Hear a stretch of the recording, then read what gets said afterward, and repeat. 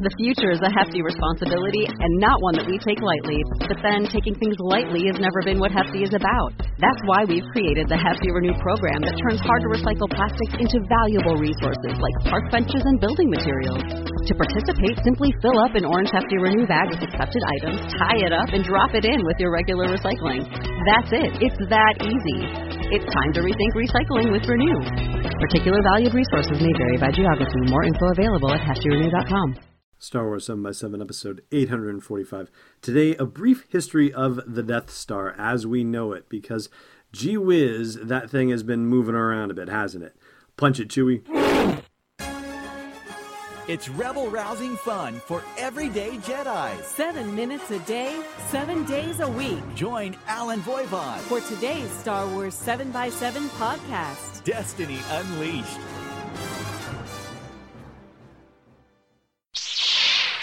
Hey, Rebel Rouser. Welcome to Star Wars 7x7. I'm your host, Alan Voivod, and the things we know about the Death Star, well, shucks, it's all evolving, basically, and I guess we're going to get to learn a lot more in the novel Catalyst that comes out next month, but in the meantime, I figured we should probably take a moment to consider what we know about the Death Star as it stands right now. We know the Separatists were working on this plan in Attack of the Clones, and probably earlier than that. But at the end of Attack of the Clones, there is a scene, and you know what, I had forgotten about this one, but it just occurred to me the other day that, oh yeah, this bit happened. Plaga the Lesser's talking about how the Republic must not find their plans for the ultimate weapon, and he hands over a data drive with a little hologrammy thing to Count Dooku, who says this. I will take the designs with me to Coruscant. They will be much safer there than my master. Well, this would seem to answer the question that I had last week when I talked about how it seemed like there was a parallel Death Star development project happening in the Republic in secret under Chancellor Palpatine, that according to the new Catalyst synopsis that had come out in Star Wars Insider magazine. Now, there's a bit of a blank spot in there about the whole thing, but what we do know is that the Republic fell and the Empire took over, and the Empire co-opted the Death Star project and kept it going on Geonosis for some time until they figured out that it was not safe there anymore, and that had to do with some of the events in the Tarkin novel. And eventually they moved the Death Star away from Geonosis and slaughtered the entire Geonosian population to keep the thing a secret. However, the Empire didn't wipe away all the evidence, which is not exactly thorough of them. It's not exactly what you would expect. They left things like construction modules orbiting over Geonosis, and we found that out in Star Wars Rebels from Season 2, that episode, The Honorable Ones. But there's actually another Rebels link before that, when the Rebels intercepted and destroyed a shipment of Kyber crystals back in Season 1 of the TV series. That actually prompted the movement of the Death Star away from Geonosis. So sometime in between the middle of Season 1 and the middle of Season 2 is when the Death Star gets moved away from Geonosis and the Geonosians get slaughtered. Now, where it goes from there, we don't necessarily know for sure. In the Rogue One trailer, we are given to understand that the last trailer that we saw, the one that came out earlier this month, is one that actually tells the story of Rogue One in a relatively coherent manner. In other words, it tells it more or less in the order in which the events happen. And you're going to ask me where I heard that. Quite honestly, I know it's kicking around in my brain. It was either on the Star Wars show or on the Star Wars After show. There was somebody who was one of the guests on there who said something similar about that, so you're going to have to trust me on that one. Whether that means for sure that everything in the trailer happens in chronological order, I wouldn't necessarily go that far, but I think it probably follows the movie more closely than something else that has come before it, any other teaser or trailer or commercial or anything like that. Now, here is one of the questions that I want to throw out to you, and I'd love to hear your opinion on it, so do chime in at the comments of the blog post for this show's episode at sw7x7.com. Do you think that Galen Erso would be kept somewhere close to the Death Star, or would he be kept somewhere far away? Personally, I think he would be kept reasonably close by, in which case you would have to jump to the conclusion, or I would have to jump to the conclusion, that the Death Star is at some point in orbit around the planet Edu. Now, I'm entirely jumping to a conclusion there, so don't think that you've heard a rumor or a leak or a spoiler or anything like that. That's just what seems to be a logical possibility. So, possibly, if there is a major weapons test imminent, what's happening is that the Death Star was in orbit around Edu. They said, hey, we've got this thing working, we've got to test it.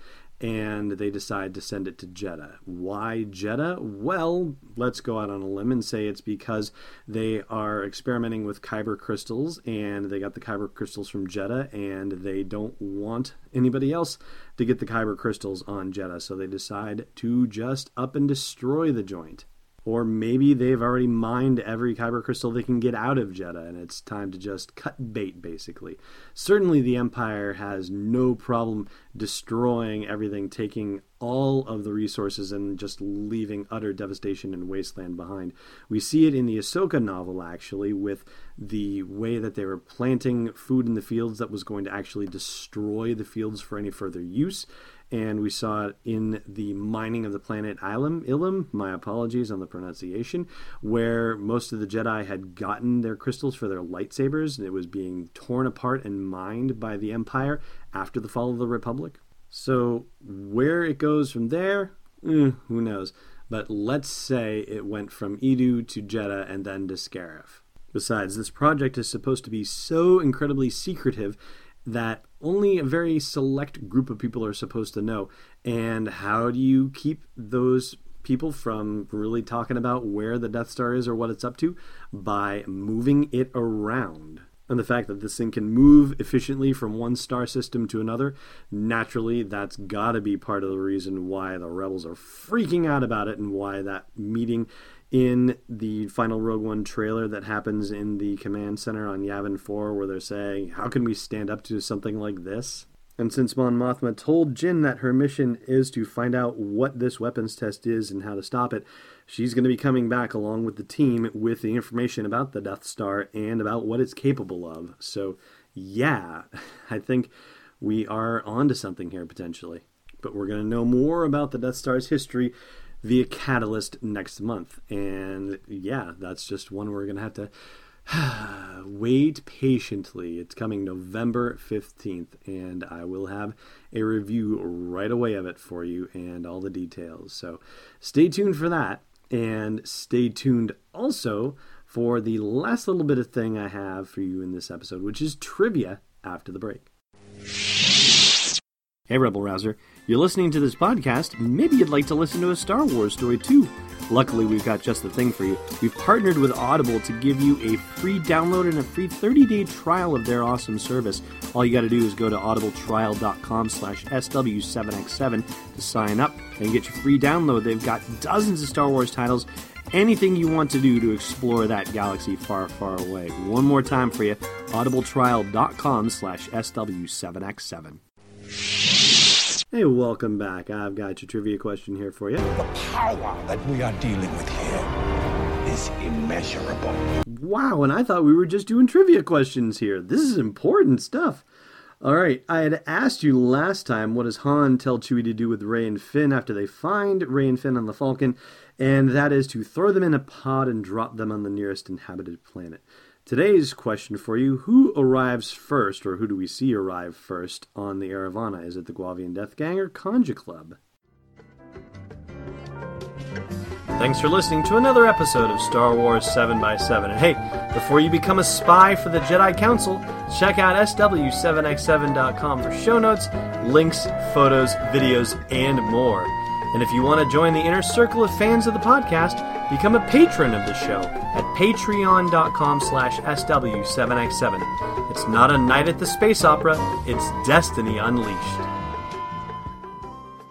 This podcast is not endorsed or sponsored yet by Lucasfilm Limited, Disney, or 20th Century Fox. It is intended for entertainment and information purposes only. Star Wars, the Star Wars logo, all names and pictures of Star Wars characters, vehicles, and any other Star Wars-related items are registered trademarks and/or copyrights of Lucasfilm Limited or their respective trademark and copyright holders. May the force be with them. All original content is copyright 2016 Star Wars 7x7. We hope you love it.